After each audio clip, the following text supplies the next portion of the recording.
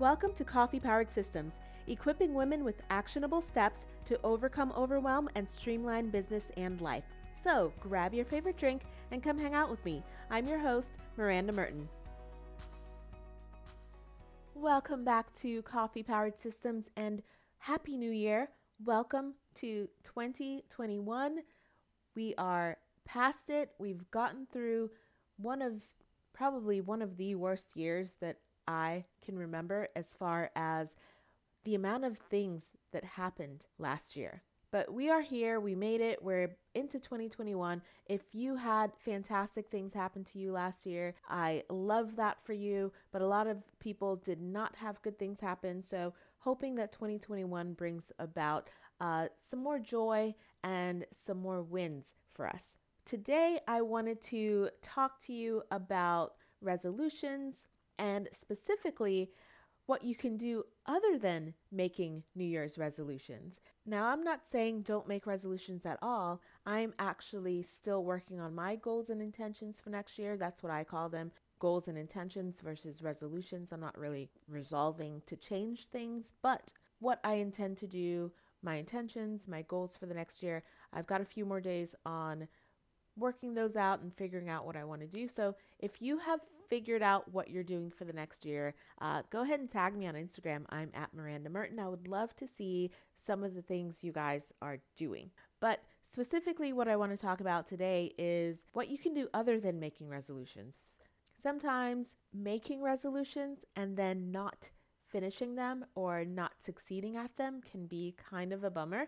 So what I like to do is throw in some things in the mix that you can actually feel like you've accomplished some stuff or done some quick wins or add a little positivity into your life. Because I get tired of making the same resolutions and then looking back on the year and saying, okay, I made 5 and I only did 1 or 2. That's not usually a good percentage of what you've done. So you can do these throughout the year. You can do them at the beginning of the year, kind of just to give you a boost and get you back into completing your things. So I did a blog post on this last year. I will link to it down in the show notes if you want to read the whole thing, but I'll just touch base on the 5 things that you can do other than make resolutions. And the first one is review your Amazon purchases.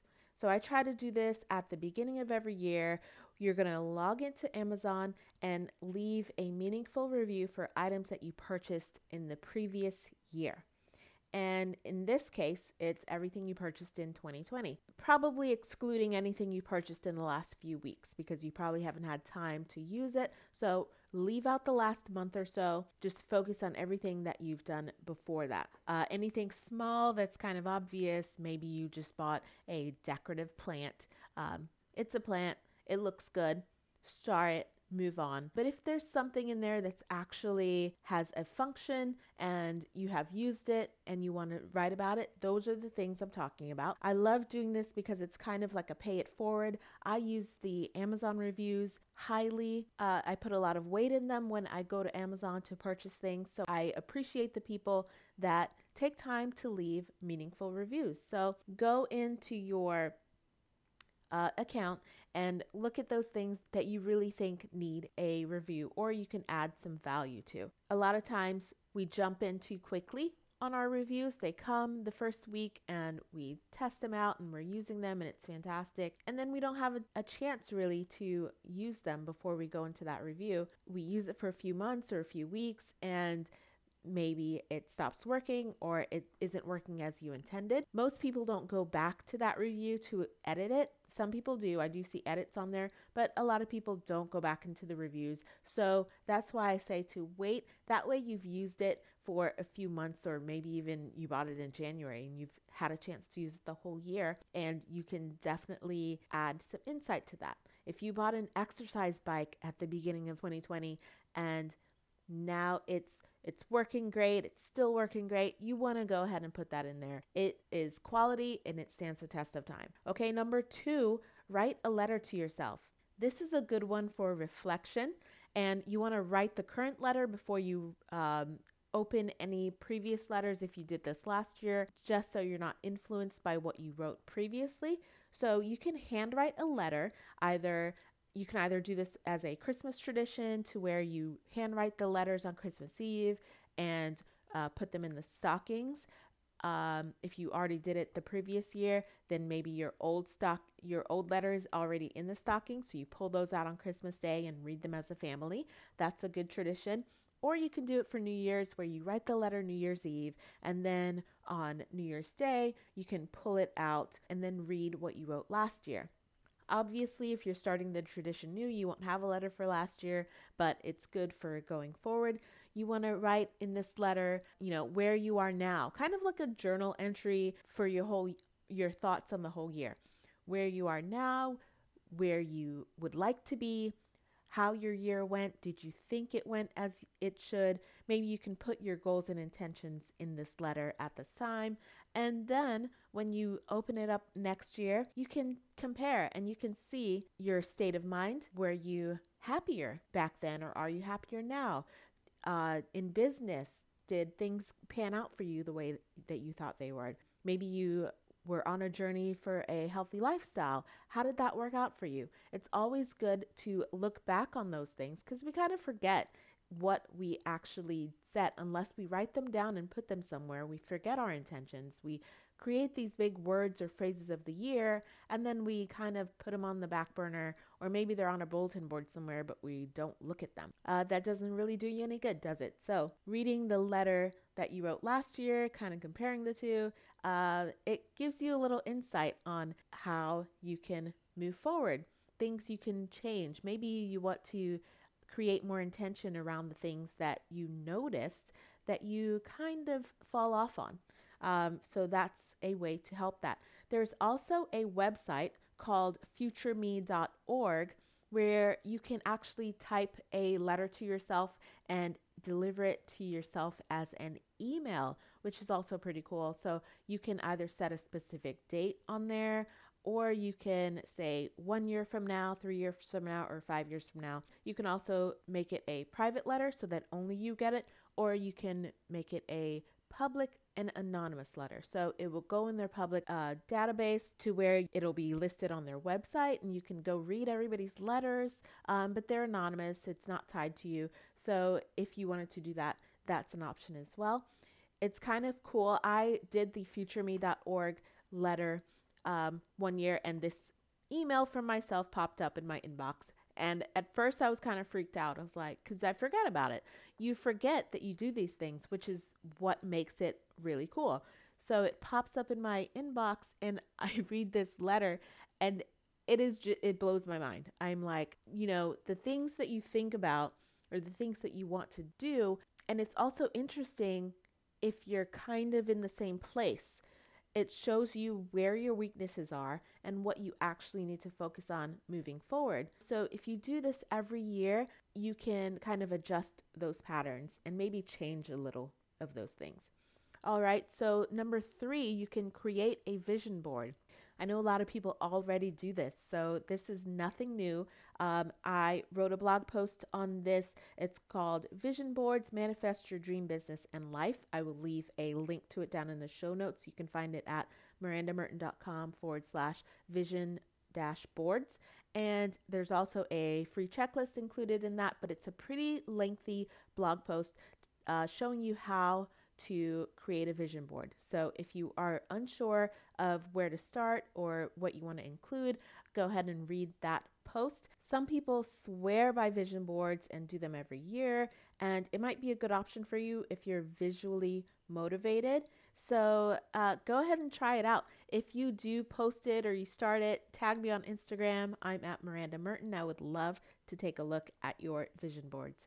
All right, number 4 is do a bucket list challenge or create a bucket list. You can create a bucket list either for the upcoming year, or you can create one for, the next 3 or 5 years, however you like to do that. If you're motivated to move a little quicker, then you can do that. Obviously, if you had done this in 2020 and you had a lot of travel on there, you probably didn't get a lot of travel done. But there's a lot of things you can add to your bucket list. Doing staycations, baking or cooking, reading books, watching certain types of movies. I created a giant bucket list, and I actually think I'll go through and update mine to change those because, if you created a list 2 years ago, some of that stuff on there might not be appealing to you anymore.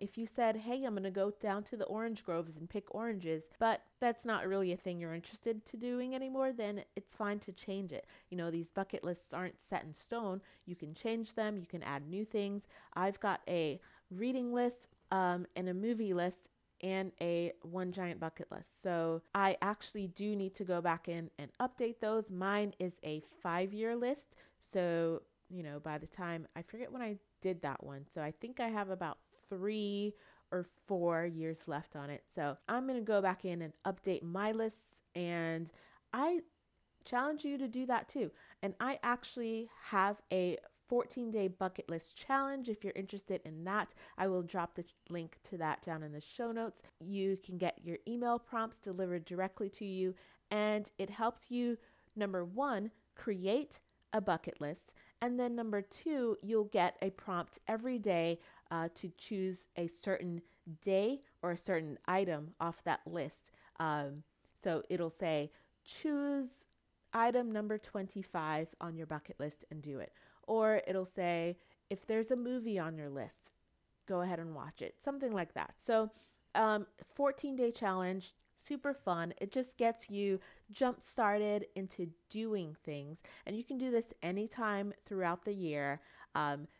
I would recommend even like maybe a couple times a year, do the bucket list challenge, and kind of, especially at the end of January and the end of February, when we are kind of trickling off on our resolutions and you are looking for a jump start, everything's kind of getting stale, pull out your bucket list and say, hey, what can I do on here? Or pull out your resolutions list and revamp it and say, how can I revamp or start over here? All right. And the last thing that you can do is do less. Just do less. You don't have to, if you're not one of these people that are going to have this whole big plan for Q1 and everything's mapped out and you've got your year on the wall and you've got 15 intentions and 5 resolutions. You don't have to do that. So don't feel less than if you aren't one of these people that are planning everything. We see it everywhere. Everybody's got their words of the year and their phrases of the year, and everything's so gung-ho. The gyms are packed in February. Well, maybe not this year because of COVID still going on, but you know what I mean. Truth be told, a lot of people end up falling off the wagon to begin with. So just do less. It's okay to choose just 1 or 2 things that you really want to focus on. If you've ever read that book, The One Thing, I believe it was Gary Keller. If you've ever read that book, just focus on one thing. And if you focus on the one thing, you're probably going to do better anyways than everybody else who's focusing on all this other stuff. And I've got 25 things on my bucket list and I'm going to do 2 per month and it's going to be fantastic. Just do less. You can even set an intention to do less. Maybe meditate or bask in silence, do less social media, whatever do less means for you. If you're normally working 14-hour days, maybe pare it back a little. Have the intention of start times and end times. Those are the things that I suggest that you can do other than New Year's resolutions. They will help you get a jump start. You can do them either at the beginning of this year or throughout the year to kind of give you a little kick in the butt. If you do any of them, let me know about it. Tag me, and I would love to follow you on your journey. All right, that is it for today. And I hope you have a wonderful new year and a fantastic celebration for the rest of this weekend. I'm in Atlanta, Georgia, and our new year actually was really cloudy and rainy. It's raining right now. And I know there's a meteor shower happening this weekend, and we're not going to be able to see any of it because our skies are not clear. And that's a bummer. So actually, I never see those meteor showers. They always tell me that there's a meteor shower and never fails that our skies are cloudy. But I digress. That's all I have for you today. Happy New Year, and I will see you next time. Thanks for listening to Coffee Powered Systems. You can find links to everything mentioned in the episode down in the show notes or on the website at mirandamerton.com.